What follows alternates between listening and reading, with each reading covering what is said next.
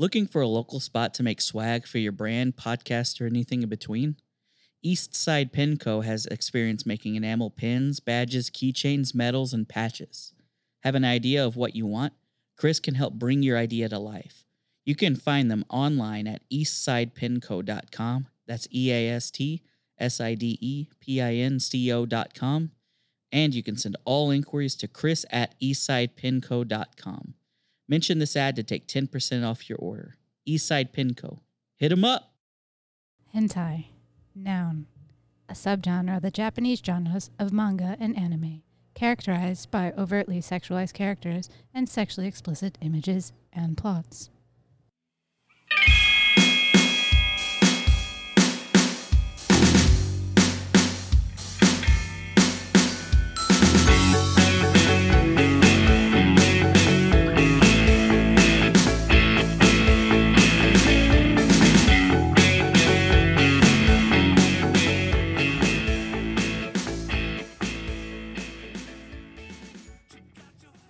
Okay, we're starting this one a little bit different than we normally would, if you couldn't tell.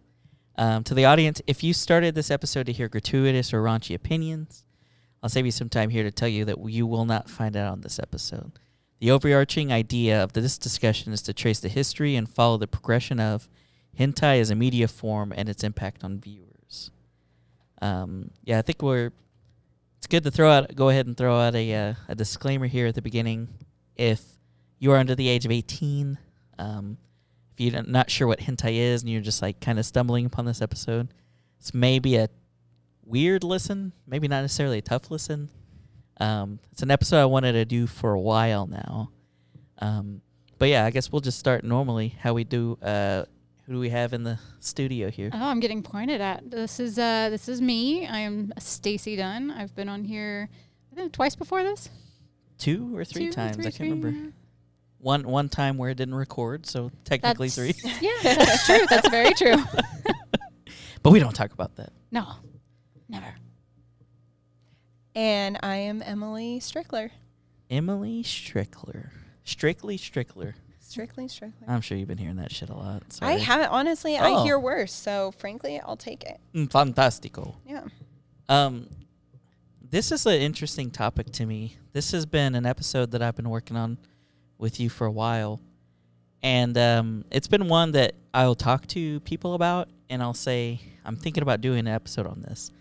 And the reaction every time is just like straight up like smut. Like people are like, oh, like taken aback, and like they recoil, and they're just like, they don't know what to think, and they're just like, oh, like God. But the way I wanted to do this episode was a little different, I guess, than any other episode we've done, because of the gravity of some of the things that go along with, I guess, specifically the genres and stuff. I did think it was very important to have a very prominent female representation on this episode. So I appreciate you guys coming on. Absolutely. No problem. Because it was just like the last thing I wanted to do is get a bunch of guys and talk about hentai. Like, yeah, bro. Exactly. I saw this one. Where the girl, they're just so big. Oh my god. Oh my god. So it's just like I just had no interest in talking about that. Yeah. And more interest in like, I don't know. I guess the general purpose of this is just like, how did this kind of come about? Like, where does this come from? And where is it going? Yeah. Yeah. And so that's the purpose of it, just to lay it out. I mean, not trying to be pretentious or anything like that. It's just like, how did this kind of come about, and how did this progress from, maybe how it started or how it came about. I don't even know what I'm trying to say there, but it's just an interesting thing to talk about, and I thought it was important to talk about it. So, yeah. It's finally doing the hentai episode, I guess. Woo! I think we should name this the hentai episode. Yeah. Give it the gravity it deserves. No subtitle, like no anything. It'll just be like the hentai episode. Hentai brought to you by Rentai, a hentai video service. Oh my God, I saw that tweet the other day and died. You're welcome. That was so funny. I woke up in the middle of the night and had that idea. And it came to you. I was mad as hell. I didn't think of that. Just throughout the episode, I'll be referencing some notes. So if this one feels a little wonky, it's because I'm like trying to reference and kind of drive this ship in a way that's kind of cohesive and sticks along with my notes. So understanding hentai starts by learning the history of sexuality in Japan. According to Pornhub, in 2018, people in Japan were 300% more likely to view hentai than the rest of the world. I guess we'll throw out another disclaimer here. I found I did a lot of research, which sounds strange as my intro to talking about Pornhub. But Pornhub does a year in review where they actually release all of their stats. I love that. The map. And so, yeah, it shows everything out so in fascinating. real specific data points. And so I was like, this is crazy. And so you might hear me reference Pornhub's study throughout that. And just as to clarify, the data that is coming from that year in review self-report that Pornhub does every year. I'd like to point out, too, that I think it's very ironic that in America, for example, I know this isn't relevant to Japan, but I've seen those studies like throughout the years, and in America, I've noticed a huge trend in like the more reserved or southern states always have the raunchiest stuff. Yeah. That is strange. I think there's a really good correlation there. Yeah, you beat me to it. There's definitely a correlation there for sure. I think as well, it's interesting to me to see this stat that they're 300% more likely. I guess maybe it's I guess depending on 300% more likely compared to what is maybe what's missing there. But it was interesting to kind of see that because I've read in a couple different things. I'm specifically thinking of Modern Love, I believe is the book by Aziz Ansari, but they talk about the rise of the herbivore man in Japan, which is this growing movement of men being really uninterested in sex and not motivated by it and not looking for it. People aren't getting married or anything anymore. And they've actually had a downturn, I think, in like the rate of birth overall. So it was interesting to me that these statistics are coming out that such a high percentage of even like teen boys and teen girls are so uninterested in sex, but you're also getting people partaking in this medium. True. I think that 300%, to clarify on that one specifically, that's compared to the rest, like all the other countries. Yeah. I thought it sorry might if that was be unclear. compared to like hentai versus looking at live action or real pornographic material. I think that stat was just talking specifically to to region. Yeah. Gotcha. Okay. Because the way the study breaks down, it kind of does like the world, and then I don't know if it does every country in the study itself that I referenced, but it's like United States, Japan, Australia. Like there's a bunch of different countries that it breaks down further for like how that the analytics broke down for them. But yeah, so we talked about it. Hentai originated in Japan, of course. The history of sexuality in Japanese art is where we're starting for this. Whoop. So I guess this is more of like a like history lesson here at the beginning. Yeah. Which is cool. I mean, that's interesting to me. So, but yeah, here we go. So where did it start? Shunga. So are you guys familiar with Shunga at all? No, do you guys both have art degrees? Yes, I do too. Yeah. I don't remember much of my art history. I remember taking both courses, but I couldn't quote much of it. So. Yeah. Emily, you said you'd seen some of this work in person. I really like printmaking, and so looking back at like Japanese woodblock prints and kind of what they did for that medium, I'm pretty familiar with it. I hadn't actually, we're going to talk about some other terms and some other artistic periods, but I hadn't actually heard shunga before, which I can define, I guess, for people. Yeah, go ahead. As pictures of spring, but spring is a common euphemism for sex. Right. So they are sexual images. Yeah, and some of the other terms, ukiyo-e was like the traditional woodblock printing that you were talking about. Mm-hmm. They existed as printed or as painted hand scrolls, which predate. Oh, that's what shunga are, a type of this, and so these date back as far as 794 A.D.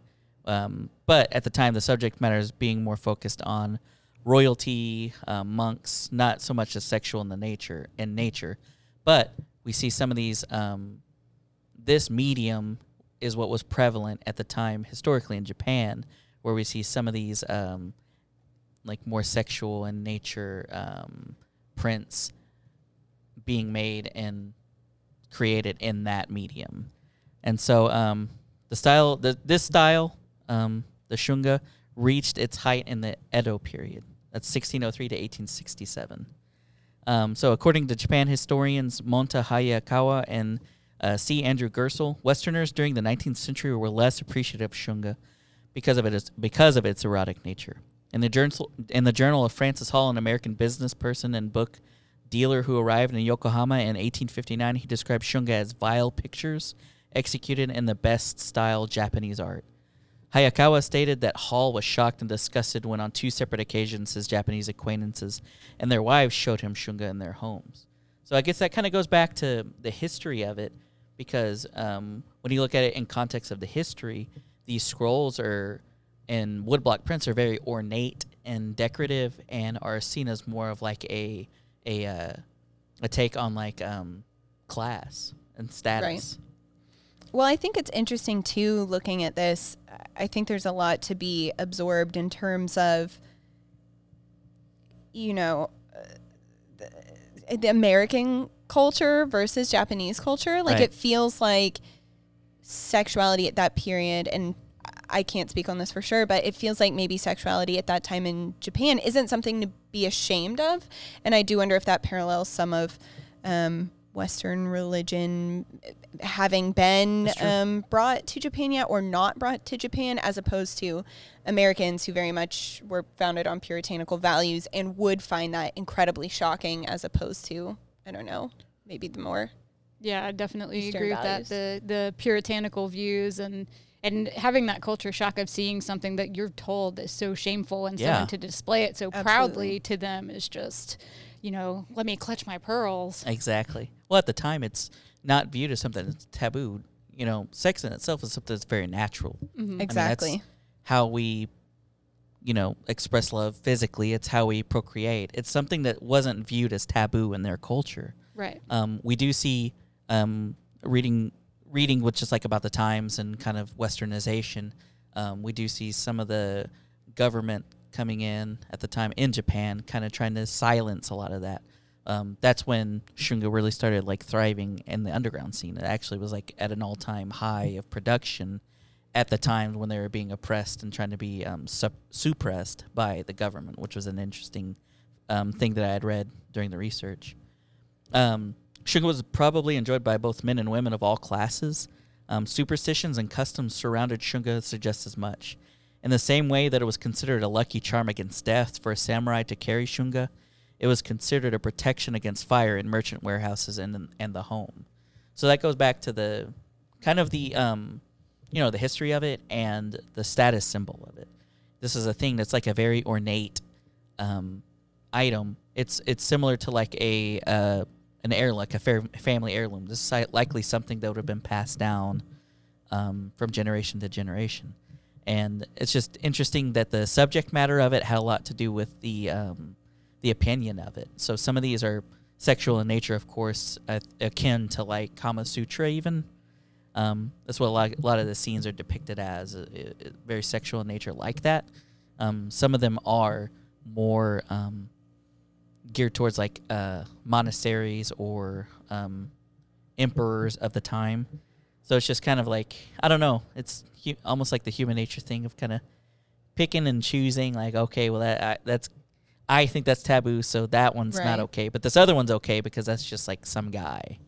Well, and again, I find it so interesting that the fact that there were superstitions that good things happen related to these works of art, that it's very reverential in nature to sexuality, I think is very telling of the culture at that time. And I think I like it a lot. I think it's great. And I think people should be maybe more open. But I think also to what you're saying in terms of the quality of the artwork, to give the listeners an idea, these woodblock prints would be something in the style of like the Great Wave. I think that's one that That's most pretty people iconic, know. Hokusai, yeah. yeah, the Great Yeah. Wave. I can't think of a good name of Hiroshige was another one of Hokusai's contemporaries, I think, that was working in that style. So this was, I mean, the same way in Western art, we're telling stories and passing down our traditions, and that's one of the ways that we now are able to look at daily life, that's how they were recording it just the same there in their own art style. So it's a microcosm of everyday life. Yeah. This is showing like, hey, this is what was going on at this time. I think it's really interesting, too, because I'm looking back on some of these, and I do remember seeing these in art history. There was a big period in which we talked about this. I just had never heard it referred to as shunga, but a lot of them are interestingly really exhibitionist, too, because it'll be a couple outside on their porch deck, or, Right. They even have bathhouse scenes, and I think that especially, a place like Japan where they have open-air bathhouses and everyone seemed to be so comfortable just with a naked human body, whereas here, just now in Oklahoma, women can finally walk outside without a shirt on and not get arrested for it. So, Right. Well, it's like the puritanical view that we were kind of referencing earlier, is that when that is ingrained in you from an early age, when you grow up, you tend to sexualize that things shame, that aren't sexual. Sexualizing things that aren't sexual, and then breastfeeding. associating shame. Breastfeeding is a big thing that comes to mind when it's like, well, I shouldn't have to see that, and it's like, dude, it's not. That's not about you seeing it. Yeah, this is about sustenance. This is about life, and so it's like one of the interesting things to me that's just like that sticks out as something that is that exact archetypical view of sexualizing something that's not sexual. And we tend to ask, like, you hear the thing about asking the moms to go feed their baby in the bathroom, and it's like, that's absolutely ridiculous. Yeah. Right. Okay, so the introduction of Western culture roughly around 1868, 1912, Boo. particularly the importation of photo reproduction techniques, had serious consequences for shunga. For a time, woodblock printing continued to be used, but figures began to appear in prints wearing Western clothing and hairstyles, so we're seeing more heavily Western influence there. Eventually, shunga could no longer compete with erotic photography, leading to its decline. The art of shunga provided an inspiration for art in Japanese video games, anime, and manga known in the Western world as hentai. So this has been the history lesson of hentai. Yeah. Okay, so understanding that foundational thing of like, okay, there's always been this understanding of sex in the culture, but with that Western influence, this has been, more regarded as taboo. But with all these things are just like a Molotov cocktail of like how hentai ended up being. And I think a lot of that fuels the, I guess it's kind of a bold conclusion to jump to, but I think a lot of that fuels the how far some hentai goes. I don't know. And boy, do it go far. It do. It do. Yeah. It do. Hentai and modern sexuality is the next section we're going to talk about. So in 1907, it became illegal in Japan to publish obscene material. Some of the research I did it talked about that being explicitly like heterosexual intercourse, blurring of like the genitalia of some degree is whenever you see like that, a lot of that becoming prevalent.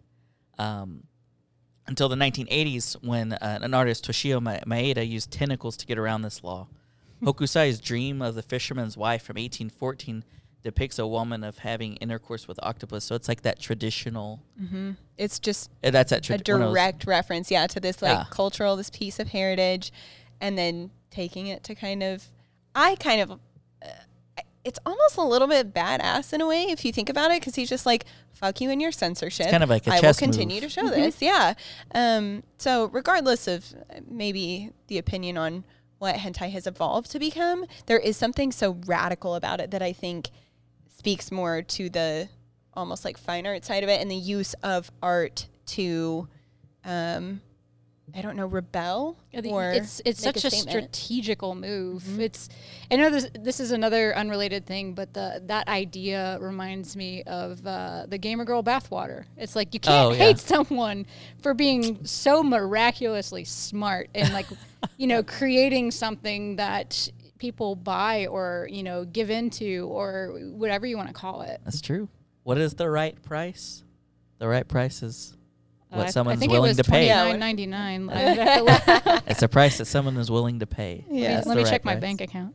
Let me look at my drafts here. Yeah. So that's like an interesting thing. It's a lot of this is seen as like a nod. A lot of people have interpreted this his use of the tentacles, which has become synonymous with hentai, as a nod to kind of like this classical culture, basically like a direct reference to this classical era of Japanese art. I just thought that was interesting. I don't know. It was something in my research that stuck out to me that I was just like, huh. Like, I don't think that anyone has anything definitive on that, but it's like, oh, it's awful. Like, that's awfully specific for them to use that. And the important thing to note about that is that that ended up being like obviously blowing up. That's like the thing people have asked me about when I talked to them about doing a hentai episode. They're like, "Is that the weird tentacles thing?" Yes. I'm like, yes exactly. and no. Yes and no. One of the things that I think is really fundamental when it comes to hentai too, and just the earlier erotic Japanese art, we talked about superstitions in a way, and it also always had, there was a lot of, what's the phrase I'm looking for?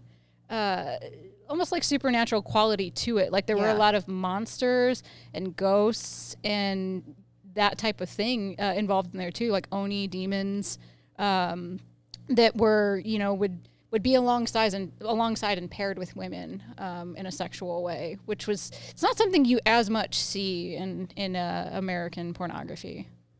Right. A lot of it is interesting for sure. And I'm glad you said that. Speaking of pornography, we've been referencing this Pornhub study. The next bit that I wanted to get into was actually some of the stats behind that year-end study that Pornhub released for 2018. So hentai was Pornhub's number 2 overall most searched term in 2018. Breaking down by gender, it's the number 3 most searched term for both men and women. That one, I'm not gonna lie, that one surprised me. Yeah, it's a little interesting. Pornhub know if you're a man or a woman? If you sign up, do you have to identify with your username? It might be like an optional thing. Maybe. I have to be transparent with you. I didn't actually see like how they. I was just thinking in terms of like data aggregation. Like, how do they know? Yeah, I was going to say, have a profile. Is it just like in terms of like, I don't know how ad stuff is on the internet, but like if it's like if you fit certain profiles on other things, it can be assumed like cookies or ad data that you're put into this bucket of people. Yeah. It could be. I didn't see how they aggregated that. I'm sorry. No, it's. Stacey, you really want to get in the weeds on these stats. Another stat that stuck out to me. In 2018, hentai replaced lesbian as the most popular search among Pornhub visitors aged 18 to 24, and the term anime made the top 10 for the first time in that demographic last year. So it's outside of my age bracket, but all right. Well, it's kind of I'd been like, oh, this is still. In my opinion, it was like this skewed a little bit younger than I guess I was expecting. Yeah, I don't know. I would say that too. I would think that more people within our age would, they grew up with anime and stuff. But I guess it's still ongoing and it's still really popular too. So. Yeah. Well, it's just like, what does the typical hentai viewer look like? Right. It's like one of those starting things. To like building the profile of the people watching it. It's like a Play-Doh bust that's like forming in my head right now. Yeah. Well, for the purposes of like this kind of discussion, the format of what we're doing, I didn't prepare specific things and say, hey, watch this and we're going to talk about it. Right. I didn't really know how to kind of approach that specific kind of a thing with tact, to where we're not like, oh yeah, let's talk about this specific let's watch thing. about this. She's really getting in this. Like, I don't know. It was just like a strange thing to try to. Yeah. It felt like, to me, it felt like I was trying to force it more than what felt organic to talk about. Right. So that's, I don't know if anyone listening or you guys wondered why I didn't say specifically watch this. Well, you should definitely watch Bible Black. That's the first thing you should watch. No, just kidding. Meso Don't Forte do that. is my favorite anime. Don't do that. No one ever look up anime in general. You will stay safe if you just don't. Go home. Turn the lights out and go to sleep. You're done.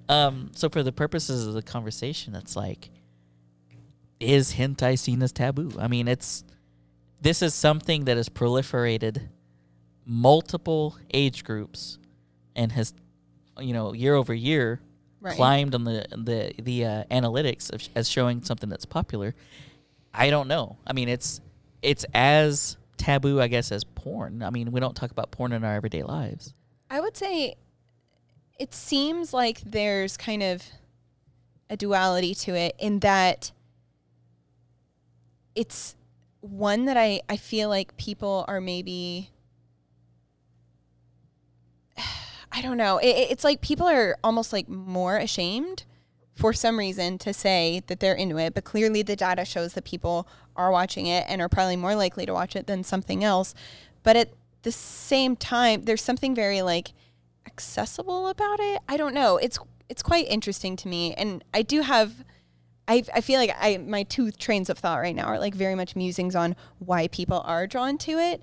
But speaking from like personal experience, I think hentai was something that as a kid liking anime, it was only when we got to the point of like middle school or high school where you start, you hit puberty, you start becoming more sexual and more aware of those things, that all of a sudden, like, that's when it became really uncool to be talking about anime. And I feel like part of that is because, if you like anime, then this is like, you also like this really like specific kind of porn, and there was like a level of sexualization that was just blanket given to all anime. That is true. Even from adults, I would say, where it's like it was almost like a shameful thing to like tell an adult that that's what you were into because you didn't want them to assume that you were like a pervert. True. I do, Stacey, I didn't mean to cut you off there. No, Sorry. it's fine. I just wanted to go back and clarify on something I had said before. Yeah. I'd said that we don't talk about porn in our everyday lives. I'm not trying to shame anyone that talks. Yeah. I'm just saying in our like at work, we're not just talking about I was watching this porno, but like that is not a typical work day. So that I was just clarifying what I was saying there. We repackage it. We call it Game of Thrones, and then we're able to like talk about it. It's HBO. It's not TV. It's porn. Yeah. There's a certain stigma, I think, attached to hentai as opposed to live action porn, because a lot of people are like, I love it. That's the best way I can put it. Like That's real 100%. human people. Because then there's also other stuff, like there's the furry stuff, and like there's so many different genres that I feel like I need to specify. Like people live action. Because, one of the funny things, I don't know if I told you this before, I work in information security, and one of the things I had to do at one point, you're just saying how we don't talk about porn at work, but hey, I had to actually look at porn while I was at work as my job. It wasn't just that, but I had to make sure that the firewall was catching porn in the filters and stuff like that, so I did have to test and go to different sites and make sure they didn't go through, so that was a well, see, and that's like and that's why I was like trying to clarify. It's like I'm not trying to shame. It's just like the typical work day. But I do think that people do have that extra sense of shame when it comes to, and I'm going to use this word, and people are going to be like, it's not that, but it's a cartoon. Right. And they're like, why can't you just like a real person? Like, what's wrong with you? There is a lot of stigma with that, yeah. And I think there is. We had conversations about like the waifu culture and how people do sexualize certain characters, and how anime can be inherently sexual, but that doesn't mean that it's all bad. True. Like, there is a line, I feel like. I mean, there's like the extremes, Right. And, just throw a dart onto a dartboard with anime titles on it, you're probably going to hit one that's sexualized. Yeah. I started watching Kill La Kill, and it was just like, shit. I was not ready for what this was. I haven't finished it, so it's like, oh. It's interesting too with like Kill La Kill, for example. For me, so when I first started getting back into anime as an adult, that was one that I kind of tried watching earlier, and I was like, oh shit, like this is intense for me. There is a lot of boobie. Like, I am not ready for this. No, thank you. And I did take it as like, and I took it in a little bit of a feminist way, where I was like, why are they sexualizing this younger girl? Whatever. But now, and I don't know if it's because I've become desensitized to some of the fan servicey kind of things in anime, or I'm able to see it as more of a satire now, which I think is how it's intended.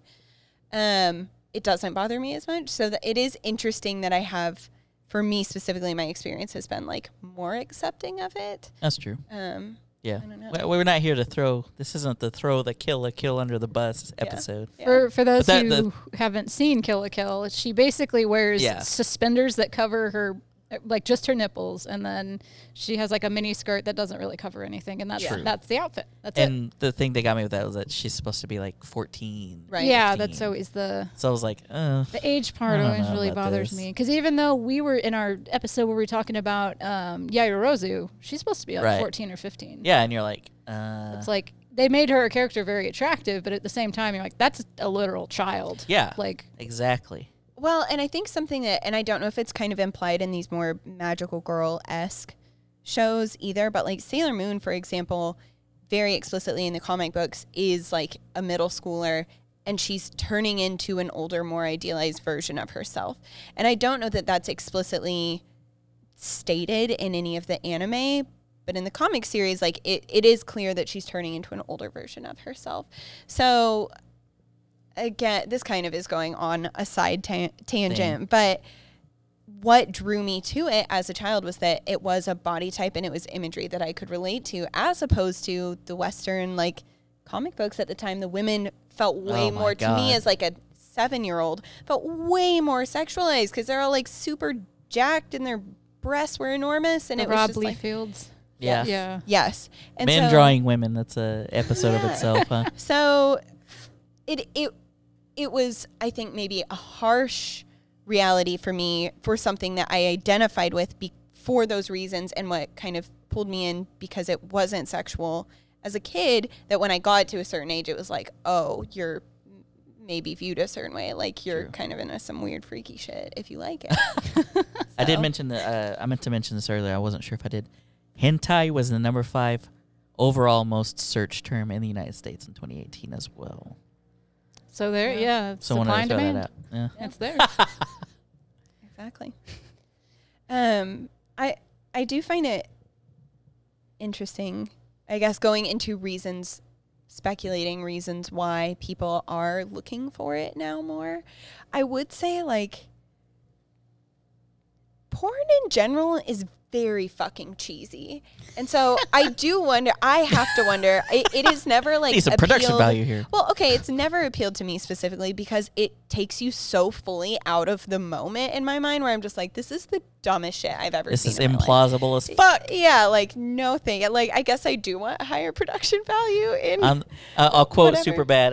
I'm sorry, the Coen brothers don't direct the porn you watch. Yeah, exactly, exactly. But so I do wonder if some of the appeal of hentai is that it can be over the top and it can be like cheesy or whatever, but it doesn't have that same feeling of like, those are two people in a room, like saying these things and There's- Yeah. doing these things. Like The what the completely fuck? implausible. There's a certain Yeah. level of intimacy that I think that it brings that porn doesn't have. Because have you ever tried to look up like actual intimate porn, or like porn where people seem like they care about each other? And I know that sounds really weird and cheesy to say when we're talking about porn, but it's never that. It's always Yeah. this really like a situation like you're a fly on a wall and you're watching two people in this disjointed like they.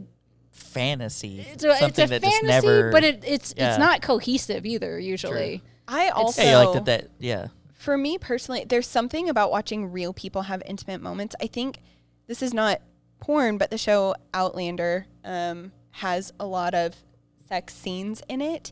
And when I'm watching it, they do such a good job of acting it and being so in love with each other and like romantic that it makes me uncomfortable. I feel like I'm intruding on someone's private moment. Oh yeah, it's like Yeah. voyeurism almost. Yeah, Yeah. in a way that makes me like, oh my God, like they are in love. Let me I give you all a shouldn't be minute. Seeing this, yeah, like enjoy your lives. And so there is something that you can equal parts like feel more connected, like have more intimate situations in hentai, but also not have that disconnect of being like, oh God, that's a real ass person. Like you're I looking shouldn't be through a looking keyhole. at. Yeah.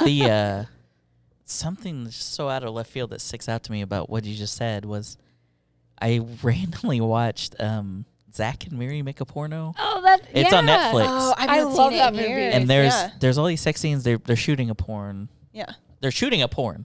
Yeah. And it gets to the scene where two specific characters are supposed to hook up, and it's like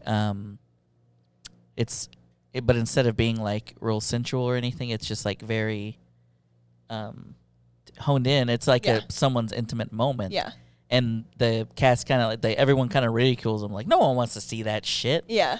And so it's like one of those things that some of it about porn is like the sensationalism of it. Mm-hmm. I think hentai also offers a different type of creative freedom because you can have someone that has, there's the Fudanari and the stuff that like they can be a bat person, they can suddenly turn into a succubus and attack someone. Right. And it's it flows really organically because it does have that comic book or cartoon-esque feel that it's not. There doesn't have to be that weird CG or that sort of.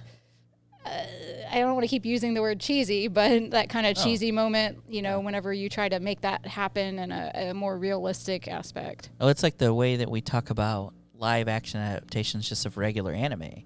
It's always so hard to pull those off because you lose a lot of things stylistically in art direction and art style whenever you're adapting that to a different medium. And so in a lot of ways, you can do a lot more. I think there's the freedom to like that you can be really into whatever weird shit you want to be into and know that like you're not putting anyone actually at risk. Like not that anyone's actually at risk in the situation of like a succubus scenario, but it's like if that's something that you want to explore in your fantasy, I think anyone should be allowed to do that. But like people aren't really getting like killed and shit in real life or being attacked and whatever. And I think it is a safe space to explore those things without shame and without hurting anyone. I don't know. I think that's true, and I also noticed, whenever you look at any sort of porn, especially, I mean, it goes for both, especially hentai too. There's a lot of it that doesn't seem like consent is in the equation. Right. A lot of it just happens to be rape hentai, and that's the extremes, right? Right. We have, it's kind of like anime itself as a genre. There's something for everyone, because there are other ones that are more of just like the self-contained story, and this is so strange to even talk about, just like doing the research for it. But there was one that I watched that was all about a married couple that was having sex because they were trying to have a baby, Right. and it was 2 episodes, and the whole Wait, and it was just about them like that was the hentai, and it's like this is like with the intent of conception. Like, yes. But so that's one side of the extreme where it's just like the everyday details. Yeah. The same way that we're talking about how that classical art depicted everyday details of it.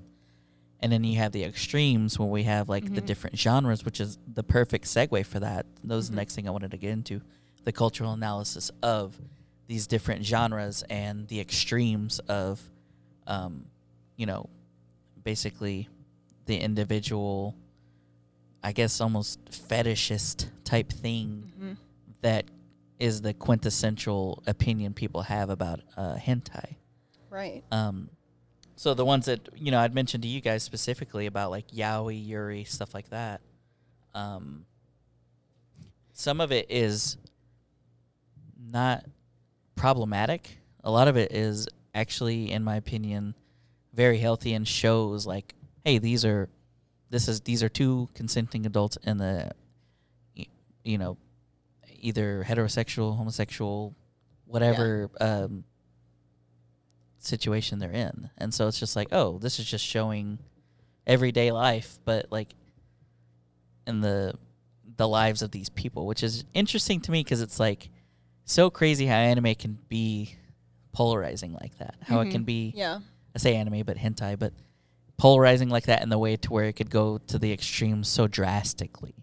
So I wanted to get your opinions on that. Well, I think when we're talking about yaoi and yuri specifically, I do want to clarify, do those terms refer specifically to a certain age? In the age, I don't think so. Like, I think or it's is it just I can't like say male, with 100%. male, female. Yeah. Okay. I think not in that instance. It doesn't. Well, yeah, and so my understanding of it was more just male, female. Right. But I would say, again, this is looking at anime in a more broad light. Sailor Moon, which I'm sorry that I bring it up without fail every time, but it's a show where sexual fluidity is really touched on and integrated into like who the characters are, but without it, it doesn't draw attention. It's not hypersexualized, and it really normalized that a lot. So for me, seeing like there's two women, and in the American version, they were made like cousins or something. Yeah, I was about to say they censored the crap. Yeah, so the American version was censored, but I think we talked about this earlier, where I would get the subbed videos from Suncoast of the movies. I remember Suncoast, and so you would see it, and it was obvious too. And I had read the comics, and so I knew like these people are actually together, but it really normalized that. And now I don't think I really thought about it actively as a kid, but now as an adult, I'm like, oh shit, like I was just accepting that was a thing. Like I didn't feel weird about it. I wasn't like, oh gross, they're like doing not whatever. Until someone tells you to feel weird about it. Exactly. Like it was just like, those are two characters that love each other. And it didn't feel any different than like Sailor Moon and Tuxedo Mask to me. That was like a product of that. We had mentioned that before, the 4Kids dub. The reason they did that is because it was the kids dub, and they didn't. I guess they were just like, well, we don't want kids to know that women love women. Sometimes, I guess. Yeah, I don't know. Just gals being pals, you know. Kissing cousins. What I say earlier was Sailor Moon set in Arkansas. Those are cousins. Oh no, that's so disappointing. One of the ones I wanted to touch on because, the whole Loli Shota thing. Loli Shota is the young girl, young boy. Yes, that's the one that's very specific. That it's like, and I think I've seen a lot of people try to justify it. So one of the games I like to play is Disgaea, and they have a character that's named Etna, and she's a demon, and she's like however many thousand years old, but she looks like she's got the body of a 10-year-old girl. Mm-hmm. And there's something about that to me is I don't like it. I think it definitely blurs a line and makes me feel uncomfortable to sexualize children just in general. What is the... I guess what is the point? Yeah, like the she's clearly a 10,000-year-old demon. Sure. What is the point? What is the through line? What is the rationale? They want to find a way to make it happen. And that's exactly it. Right. That's to make it okay. I want the loophole to get that's this thing done that I want to see. That's the tentacle. It's the tentacle. Yeah. Exactly. Yeah, that's the one I'm like, That's where, again, like, it might be a little bit chicken and egg kind of a situation where on one hand I'm like, that is a safe space for someone who is interested in that to explore. But on the other hand, it's like, because there are no children actually having to, be violated or no issues of consent in terms of that. So if someone was attracted to that, they could potentially explore that part of their sexuality through hentai. But at the same time, we shouldn't be encouraging that, I think, is the bigger point. Yeah, we don't want to reinforce that because, and this would be, I think, the extreme argument is like, well, what if that makes someone act in real life because they've seen it so many times? And that's kind of where my mind goes too. It's like, yes, this is a complete fantasy. Yes, this is a fabricated character or person or scenario, but also what is drawing you to that? Why do you feel like you want to look at something that is clearly designed to look like a child? So the other, something about the way you said that made me think of this. There are people that like to pretend to be like a baby or something like that. So there is also another level of it of like, if there's a fantasy going on and someone's watching these kind of lolly, like hentais or whatever, are they envisioning themselves as the same age as this character? Like there is a level to the fantasy where it's like, is it okay to be contained and to be explored since it isn't hurting anyone? Like it doesn't inherently have to be an adult taking advantage of like a child. Predatory. Yeah. And it's like that, man, there's so much gray area. I know. There's so much, it's the gray area to where it makes me uncomfortable even like. Yeah. Just sitting here like shifting around. A lot of it I wonder has to do, or I wonder how much of it has to do with the cultural relativism of seeing these types of relationships in Japan. Like maybe I didn't do specific research into this, but like age of consent in Japan and stuff like that. I don't know what level of that has anything to do with maybe younger relationships are seen as okay in Japan, and that's just not something that Well- intrinsically here to us makes sense. You know what? You say that, and I started to think like this narrative in my head, like Japan idolizes a certain age, you know, like they really idolize like the formative years. But if you Right. think about it, don't we? Like Yeah. we have this whole thing That's that true. goes on about how we want women to be hairless. We want them to be as young looking as possible. You know, Keanu Reeves just, you know, announced that he has a girlfriend, and Alexandria is 10 years younger than him, which makes her like 44 or something like that. And people were complaining that she looks old. The guy's like 55 or 56. And he's still 10 years older than her. And he's Yeah. still 10 years older than her. And they're like, why isn't he dating some 18 or 20-year-old starlet? And if you really think about it and look at it through a social lens, you know, as I think a lot of places on the planet Earth in general idolize youth, and to a point to where it's kind of that expectation. Because there are times when I had, you know, looked at porn personally, and either you see one of two categories if you're looking at women when it comes in terms of age. You see teen and you see MILF. And those are the Yeah. two things you'll see. And it doesn't matter how old they are. If they look young, it's tagged as teen.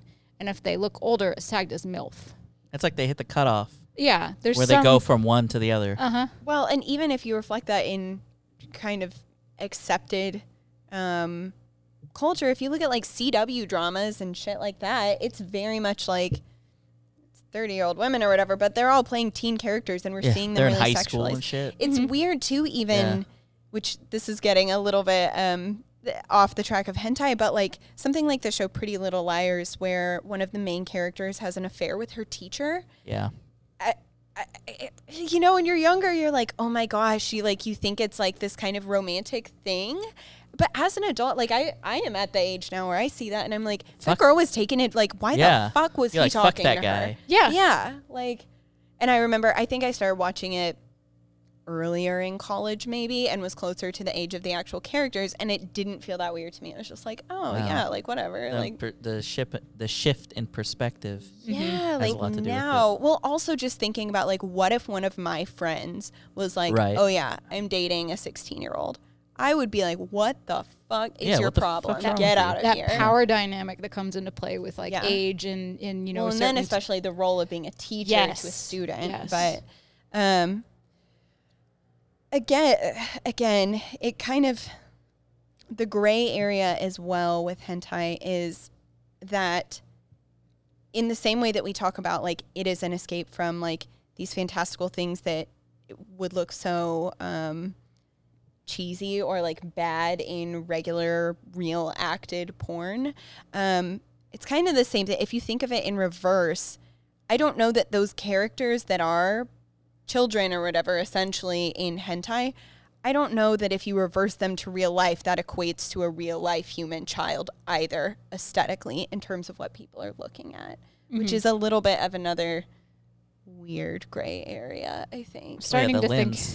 think of Yeah. real life anime characters, and I'm getting very frightened. Well, exactly. And that's what thinking of what Harold was saying in terms of the live action animes we've seen. It's Yeah. like things like you can look at a character and be like, oh my gosh, that character looks so cool. I love anime femboys and like Alucard, like that kind of style. I'm just like, this is amazing. Like Clamp manga, like the way the guys are all drawn with these extended limbs. I Oh, and love their how their it long looks. fingers. Yeah, I remember Yes, those. I love it. I love the look of it. And I would describe those characters as being very attractive or something. If I saw that shit in real life, You I'd would be laugh. like, what the fuck? You'd Yeah, be like, what the fuck is this? No. This looks stupid. Exactly. So that translation from what people are looking at animated to what it would be real life, it might not be fair to equate like a child in anime or hentai to what a child looks like in real life Yeah, Um, that's fair. and what that experience is like. Right. Well, the one of the other things I wanted to mention was the unrealistic expectations that are prevalent in live action porn. Is this kind of is there some sort of duality with it with hentai? Is it affecting young people or whoever's watching this the same way with it being hentai that porn is affecting that unrealistic expectation? I have a story Go ahead. So it's really weird. So whenever I was 14, I like when it starts like that. I was dating a guy who said he saw in an anime that if like the girl would rub her breasts and then they would grow bigger. So he's like, if I rub your breasts, they're going to grow bigger. Jesus. Oh my God. Expansion. Yeah, like expansion. So he would, like anytime I would try to, come over to his house, I was dating this guy and this is really weird. But he's like, let me rub your breasts. I want them to be bigger. Oh Jesus. God. Yeah. So that's anecdotally real life. Yes. It did affect the. It did. That's so That wild is such a to me. specific. Yeah. Like, Very, very specific, but very true. That is wild. Because I remember him showing me, he's like, let me show you this part. And Right. then like it happened like each yeah. day they would get a little bit bigger. And I'm like, I'm pretty sure that's not how like Yeah. biology works. Works. And I this think is so. just a show. Well, you also see like a guy jump in a giant robot and blow shit up, like, but you're not gonna see that out Right. your window. Right. Exactly. But that, I mean, you could chalk. You said you're 14. Like, we're dumb at that I- age. It is interesting Dumb to for me. dating him. Well, everyone's dumb at 14. I remember I like had, and I'm using air quotes here, a boyfriend, I think, as a freshman that was a senior. And my mom straight up was just like, why the fuck would a senior want to date a freshman? And I was just like, you don't know. I'm so mature and cool or whatever. And like, no, I don't even think, I think we held hands. I don't even think I like, kissed this guy. I broke it off pretty quickly. Come on, Pearl, give her yeah. a break. But no, like I think the same thing now, and I think that if I had a daughter and saw the same thing, I'd be like, "What? Use your logic here. Logic out backwards. Why he would Yeah. be interested in Like you? Tuxedo That- Mask.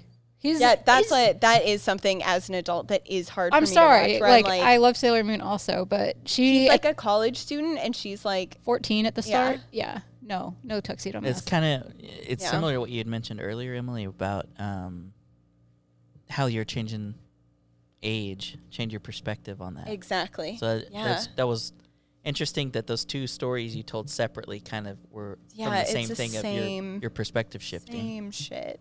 Yeah.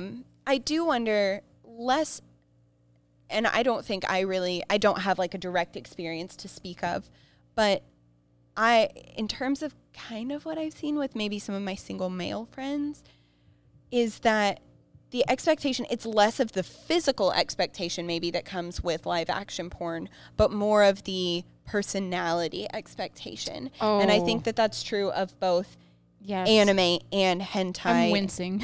Yeah, in terms of either the subservient character, this very quiet, or just any of the tropes you would find with the female anime characters that, like, you can find a real life girl that's going to be this fucking cartoon stereotype. Yeah. The archetypes like the tsundere or something like that. Like they Exactly. think that they're in.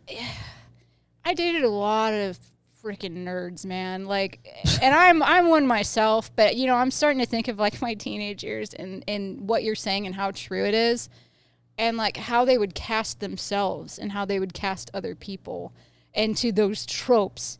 And I'm like, Absolutely. oh, and it's so obnoxious. And I remember, growing up and, them wanting to recreate certain things like that. Like even if it wasn't a hentai or something, whether it was like you got to wear this certain outfit because I Like saw it in role-playing in a this. certain And way. yeah. Yeah. And I was 14, 15 at the time. And I don't know if you can imagine, someone making those type of demands. It's like, this isn't even real. Yeah. Like, how Right. can you tell me to do something that's not real? It's So I re- do think it's there. Well, it's that unrealistic expectation. They've seen Yeah. this. Yeah. This is not.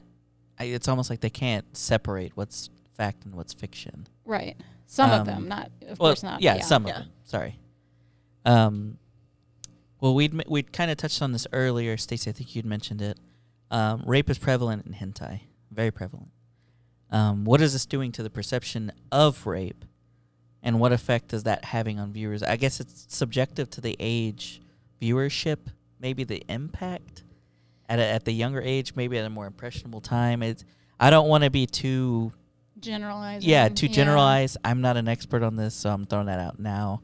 I'm speculating as to at what age is that more impactful, and would that kind of reinforce these negative views as something that was like, reinforcing their unrealistic expectations?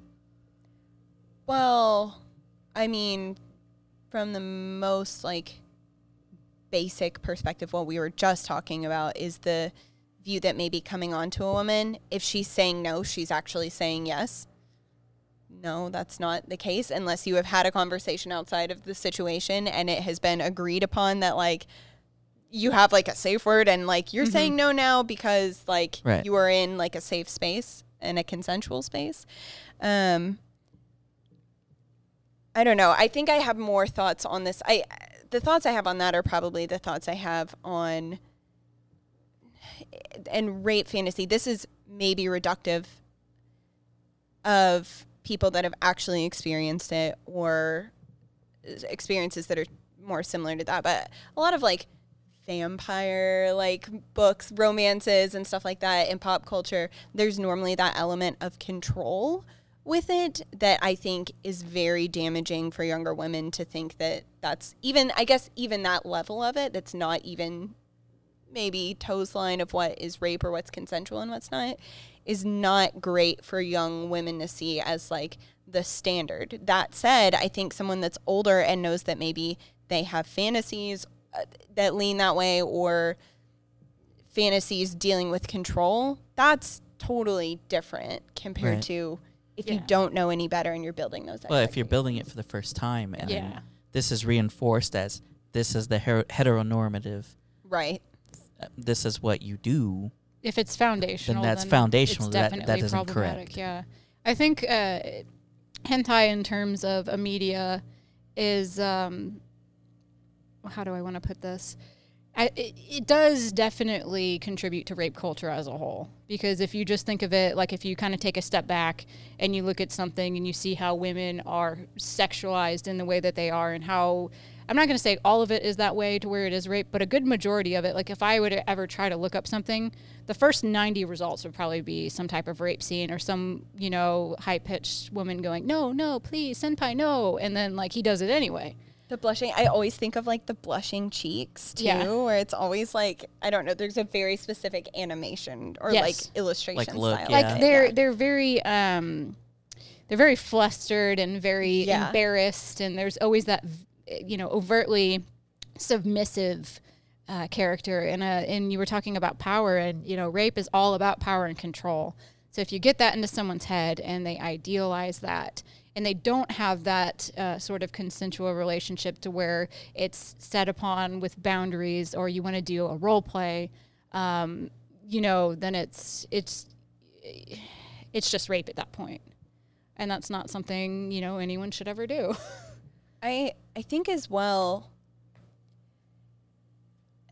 again, with hentai, to a certain extent, you are seeking it out and looking for it specifically. But I would say for me, what feels more problematic is when some of those tropes and like especially the rape scenes that are so prevalent, they kind of have filtered a little bit into regular anime and some of the fan servicey stuff. Those are the times for me where I feel most uncomfortable if I'm watching an anime. And I normally can like kind of give it a pass if it's satirical. So like Konosuba is an anime we talked about recently, and it deals with sexuality a lot, and it actually is kind of funny. It's like it's an isekai, and their party member that's basically their like tank that's meant to get beat up and shield the rest of the party is way into it. Like she wants to be hurt, and that's like her whole kink.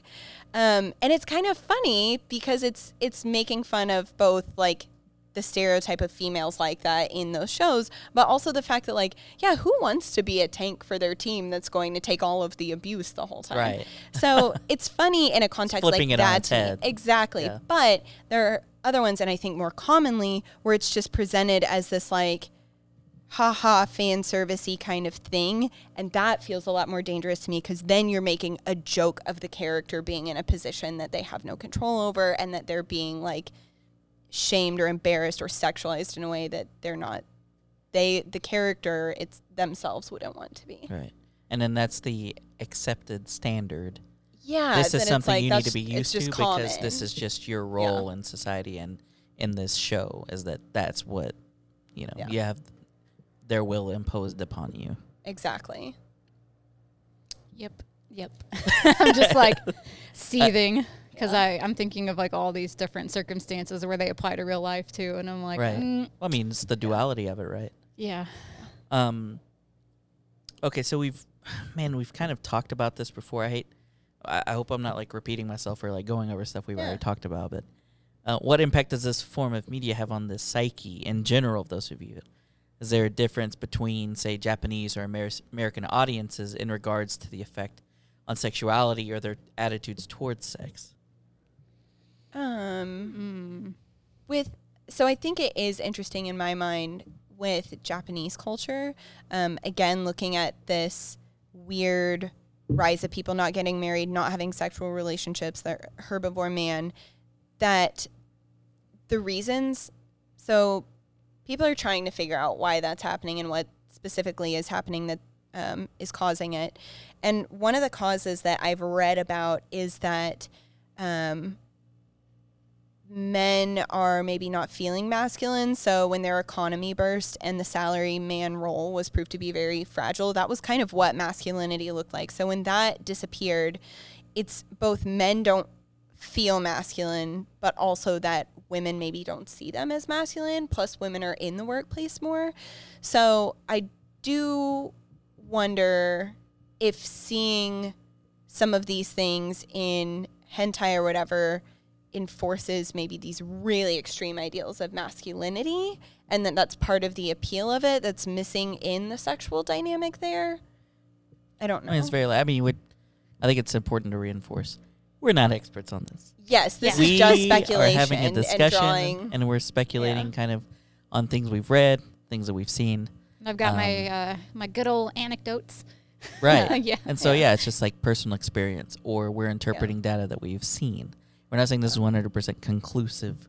I just feel so that to say that again. Exactly. So to clarify, I do wonder about that. I wonder if there is a correlation and a connection. It's interesting to me as well that they're going through this crisis of sexuality when censorship is a part of their culture, and these kind of extreme examples of masculinity are a part of their sexual culture in terms of hentai. I was thinking of it since you covered the Japanese side so well. You know, you have hentai here being consumed in America, and I can't help but separate myself from the idea of like those boys that I dated in high school. Like they were all gamers. They were all really into anime and really into hentai. And there's always been something different about that type of person as opposed to someone that's like into just regular porn. And I can't quite put my finger on it, but they do have a different air about them. So I think that, you asked in terms of psyche, there's something there. I don't know what it is. Well, so I would say I feel this just in general. This is probably way overgeneralizing, but I think the fact that we can both speak to our personal experiences with this, the guys that I hang out with that have typically been what you would consider more like traditional like nerds or gamers or whatever, are also guys that that are kind of disenfranchised in a way by our society right now, where they aren't fitting in with like the hyper masculine like Chad, but they're also not like they're like weirdly trying to find this way to be like dominant. I don't know. Society is working against them because they're not the kind of alpha male that is still benefiting from quote unquote ideal. Exactly. Yes. They're not benefiting from the patriarchy, but they're not like, they feel like they should be, I guess. They're still like, the patriarchy hasn't been dismantled, so they're still growing up with the ideals of these certain things should be given to them or are inherent to them. The entitlement. It's entitlement. The entitlement. Yes. Exactly. So there is that like feeling of entitlement, but they're like, we're making enough of a shift against patriarchy that they're not directly benefiting from it anymore. Yes. And so I feel like certain things in hentai are really reinforcing those feelings of entitlement, and maybe in a negative way. In a negative way. Again, not to make the generalization, but I do feel like based on my own experiences, because I do know people that enjoy it that aren't like that, but there have been many that are. Probably more that are that were not that I've known. Exactly. But go ahead, I'm sorry. Oh no, I was just gonna say it was like the Sorry, let me interrupt you again. I'm just kidding. Go ahead. Well, I feel like me and you have talked about it ad nauseum, Stacey. It's like that. it reinforces this negative stereotype of the transactional. You know what I Yes. mean? I've put all these coins into this. I've got my nice guy punch card. Yeah. And you owe Yeah. me a free sex. I've got 10 Yeah. here, Yeah. so I'm going to cash that in because now I'm entitled and owed something because I've taken my time and invested it in you. Yeah. Yeah, absolutely. And I think, again, part of it, kind of what you were saying was interesting to me in terms of these men assigning like the people around them the roles in the anime or the hentai that they were They watching. create their own anime. Yeah, so it is also, they're kind of living, it creates an opportunity to live in a fantasy that doesn't exist. And when you try to translate that to real life, it's like, no, that's not how the role actually is. So I don't know. It's hard because in one way I feel bad. So like if you're not a confident person in real life, but your fantasy and you see yourself identifying with this really confident character, and that's like the only outlet for you to feel confident is to kind of follow exactly what they're doing. I don't know. There's just some problematic like translation of what you feel inside, what you're able to project as yourself, and then how you're kind of reconciling the two. Mm-hmm. I don't know. No, it little makes weird. complete sense Yeah. to me because I know people like this. So it's interesting to try and dismantle it and, you know, put it back together. Well, and it sucks too because you can see from such a like cultural standpoint kind of where they're coming from or how they came to be that way. But it's also like that's not a free pass to behave. No, In certain not ways. at all. Yeah. Man, it's just we keep talking about the gray area too, and it's just because it's been so reinforced in that negative way that perception becomes the reality. I mean, we hear that all the time. And so because that negative stereotype has been reinforced and reinforced and reinforced, to them that's reality. Right. You know, we keep talking about like gray areas. I think hentai is a gray area. I think it literally I think it is. the Exactly. quintessential Hentai, gray area. It translates to gray area. Yeah. I was kidding. It's literally what it means. Because I feel like, you know, we keep harping on the fact that it doesn't hurt anyone. And that's what makes it more acceptable because it's a fantasy and you can look at it and you can have fun. And at the end of the day, it never really happened. Exactly. You know, you can feel your shame or whatever you decide to attach to it. Well, and I wonder if that's why there's such a rise in it when you're looking at these statistics that it's like a more popular search term than lesbian, for example, that there's something so temporary and almost like ephemeral about it that it's like it didn't happen. Yeah, it is very much like literally it just didn't happen. happen. And so there's this almost like a non-committal Yeah. feeling of participating in it by being a viewer. Mm-hmm. That's it. We've cracked the case. Yeah. Good job, Emily. I was kidding. No, I guess we haven't, I don't want us to run like especially long, but we haven't, there's still parts of it in terms of how much it's a part of anime culture. Like even now I feel like I have to campaign to my friends that are not into anime why it's so awesome and why it's so great and why it's not these stereotypes. Because it is, for some reason, what everyone seems to associate with it is this overly sexualized, like fan servicey feel. And I even remember, I keep thinking now of the first time I ever went to A-Kon in Dallas, which is And a I big was just anime about to bring convention. up conventions. Yeah, so I was literally just thinking to bring that up. well, and you go in there. I think this ties together a couple of the problematic things we're talking about. But you walk into like the vendor floor, and the first thing I think I walked up to was like a fan art, and it was Levi from Attack on Titan. But he was like in like he was in like this traditionally like it was like a pillow cover. Yes. Yeah, and he's like kind of got that like blushing expression and like this little maid thing over his uniform, but it was like a body pillow or whatever that you could buy of him. And that to me, I was like, this is amazing and hilarious. And like, I couldn't bring, you know, my business partner, Tiffany, my best friend. She's not into anime. If I brought her directly into that, she'd be like, Should have been like, the what? fuck? Yeah.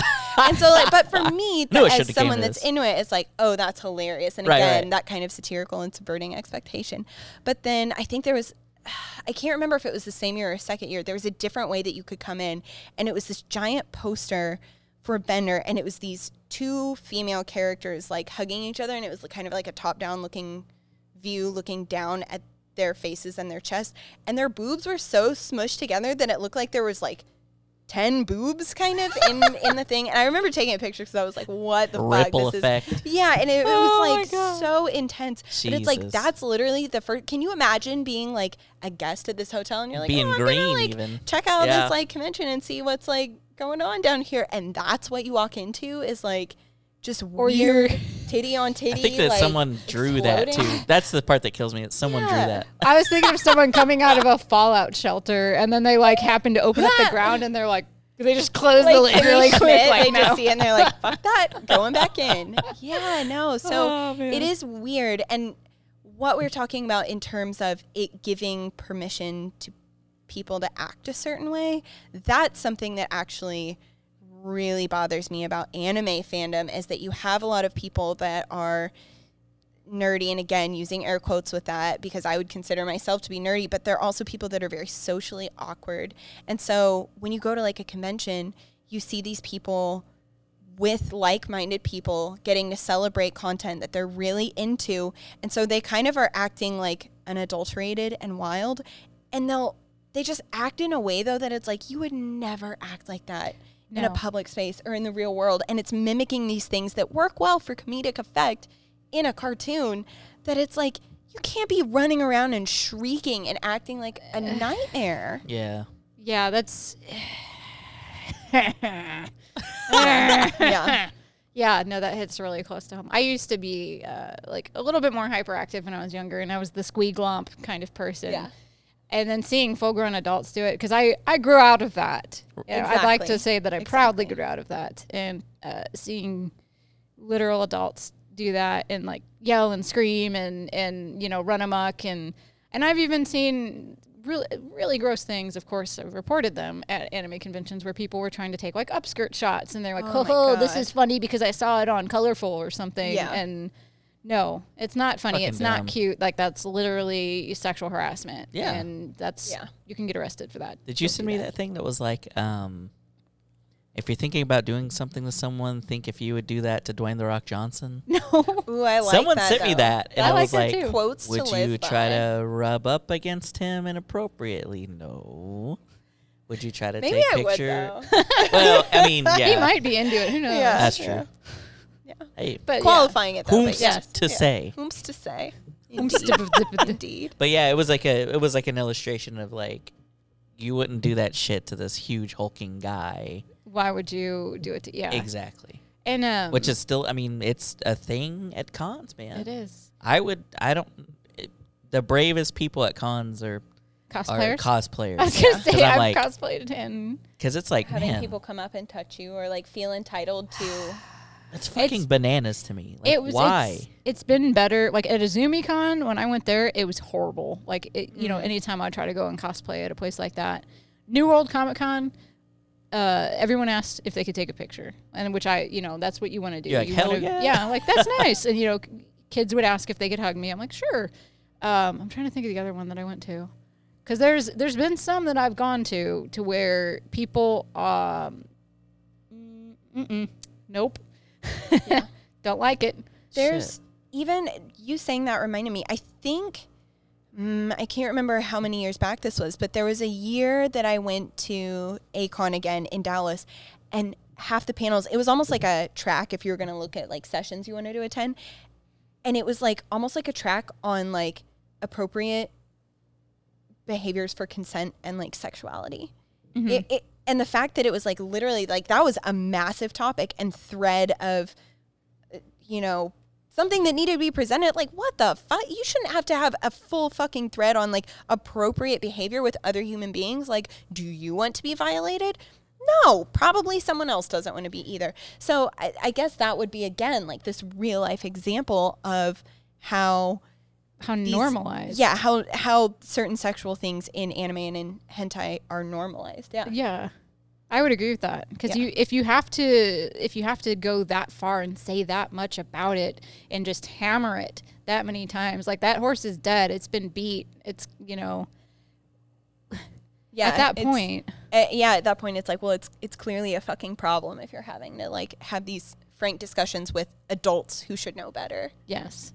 Yeah, I've only been to a couple cons, but there's been literature at each one where it's like, I mean, it's fucking Literature. We had to make No, I know. flyers, tell people to not be fuck asses. Like, come on, dude. That and the flyers about Akon, I know for a fact, always has like a big disclaimer of like, Cosplay is not consent. oh Or- no, you need to wear deodorant. I was They literally have about a to say lot of that. hygiene literature Yeah, that's with true. it. That And is it's true. like, that's, again, this is kind of looping in, I guess, all of the negative aspects of being a fan of anime, that like, why are these things so pervasive in the culture? And I don't know, why is it those people that gravitate towards this medium? And I don't know. Yeah, that's, the last convention I went to, they were selling like deodorant, like a stick. It was almost like chapstick. And you put it under your nose so you can't smell anybody else. Ugh, Like, that's what it's come to. I just, that's dumb as hell. how do you forget your own personal hygiene? Like, if I made I know. it, I'm like I'm like, smelling yeah, no, I'm myself good. now. well, no, that's why if I made it like my right guard little going left? Like, I would know if I had forgotten and do everything in my power to make it home to like. I keep deodorant yeah. in my bag. Carry it with me. Yeah, Yeah. I keep that thing on me, I do too. and I have no shame because people. It's funny because like I've gotten shamed for it before, and I'm like, dude, do you want me to smell like BO or do you want me to Yeah, smell like like deodorant? these are the options Why here. are you shaming me, pal? It's interesting too. This was a video I watched a while back. This is very side tangent, but That's okay. when I was looking at teaching in Korea, I was looking at teaching English in Korea, and one of the like culture videos I watched was about that like deodorant isn't really so much of a thing there, because it was like things that you will need to pack as a foreigner that are hard to come by. And deodorant was one of those things. And I'm like, is that something that like culturally in terms of like Koreaboos and Weeaboos that are like, like Oh shit! pulling from that culture, they're like, They're I that don't know. ingrained Is in the that culture. it that they're not like wearing deodorant? I just, Holy I shit. don't get it. Nah, But I don't think that's it. sidebar No, I'm just though, kidding. I believe my understanding is that like Asians do sweat differently than like you rarely see like Oh. a sweaty Asian, and it's like they don't. think I smell know. Really? that. Because we were talking about like masculinity and cultural norms and stuff like that. And I was just thinking, it dawned on me. A lot of men that are toxically masculine believe that hygiene is inherently homosexual or feminine. Oh God. And if you think about it, and we're making these connections back to like masculinity and stuff like that, I think that might have a lot to do with it. Wow. Because a lot of them do kind of follow, you said they're disenfranchised, and they probably want to view themselves as more masculine, so they drop those more feminine qualities or Well, what they and believe to even be. like I'm not going to use Axe or whatever because it's what a Chad would use or say. It's like, bruh, you using Axe is the least of your problems if you're not wearing deodorant. Like, go for it. That's man. I've never thought of that. In that it just way, like, I Stacey. literally dinged. It was You like, ding! aha'd, yeah. Yeah. Yeah, that's it. I don't know about any of that, man. All I know is I don't like the way it smells. So I'm gonna go ahead and Why? throw I would some assume no one else would throw want some that deodoration on the lifestyle. pits. Yeah, I don't. But the I- cultural relativism of it comes up so much. Yeah. It's something that we experience here, and when you don't, it's not the experience somewhere else. It's almost like I don't know. It just doesn't compute because it's not Yeah. your reality. Almost. Yeah. It's bonkers. It's bonkers. bananas. Yeah. It's bananas. Ugh. Man, this has been It's actually one of been the favorite episodes I think I've Mr. ever Bones. done. Mr. Bones' Wild Ride. Yeah. Did you guys have any like closing thoughts or anything Smash the patriarchy. that we haven't? Yeah, that for we sure. I haven't- feel like that was kind of, it got a little intense where I was just like, these motherfuckers are disenfranchised and like they're just victims of the patriarchy that like needs to destroy. Like, yeah, I felt like I was getting a little deep into it at that part and was kind of like babbling because it was just like Keep 8chan shut down. Yeah, that was. yeah. We just got the hell out of the way and let you do your thing. Yeah. Yeah. No, it all made sense and it all went very well. That last Yeah. thing I said didn't because I can't talk.